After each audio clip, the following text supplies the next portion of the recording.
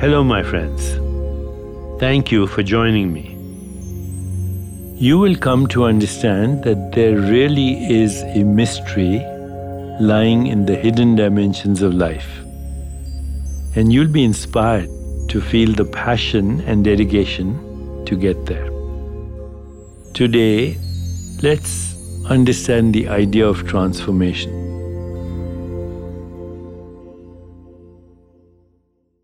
It took thousands of tiny decisions to keep the Book of Secrets closed, but it takes only a single moment to open it up again. You will know every secret about life when you can say, I must know. I can't wait a moment longer. There are people who have gone before us who actually opened the Book of Secrets for us. People like Jesus Christ, the Buddha, some of the prophets of the Old Testament, the sages of the Upanishads. But we don't have to rely on their experience to know the truth. This is where I make the distinction between religion and spirituality. Religion is believing somebody else's experience. But spirituality is having your own experience, opening the door to the Book of Secrets for your own self.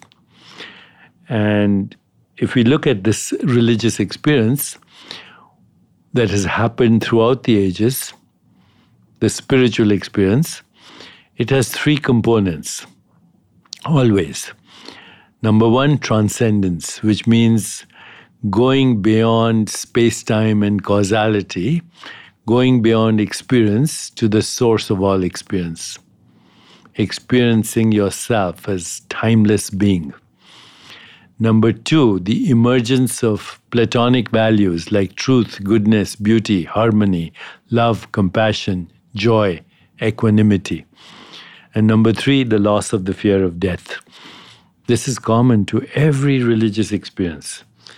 So as we move deeper into the Book of Secrets, you will not doubt that you, yourself, your innermost self, are the most significant being in the world, because at the level of the soul, you are the world.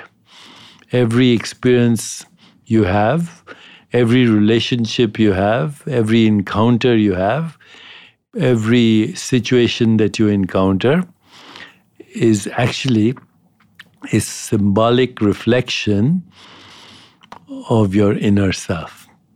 Look around you, see what's happening to you. You are creating this right now. And if you don't like what you see, then don't try to change what you see. It's like when you're looking at a mirror and you don't like what you see, smashing the mirror is not going to help. Or even polishing the mirror is not going to help. You have to change from within to see the change in the reflection. Look at the world as your reflection today.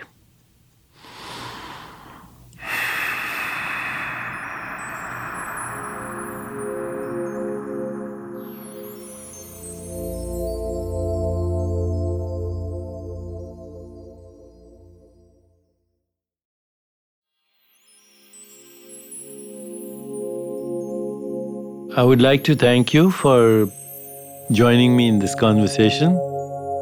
More to come tomorrow.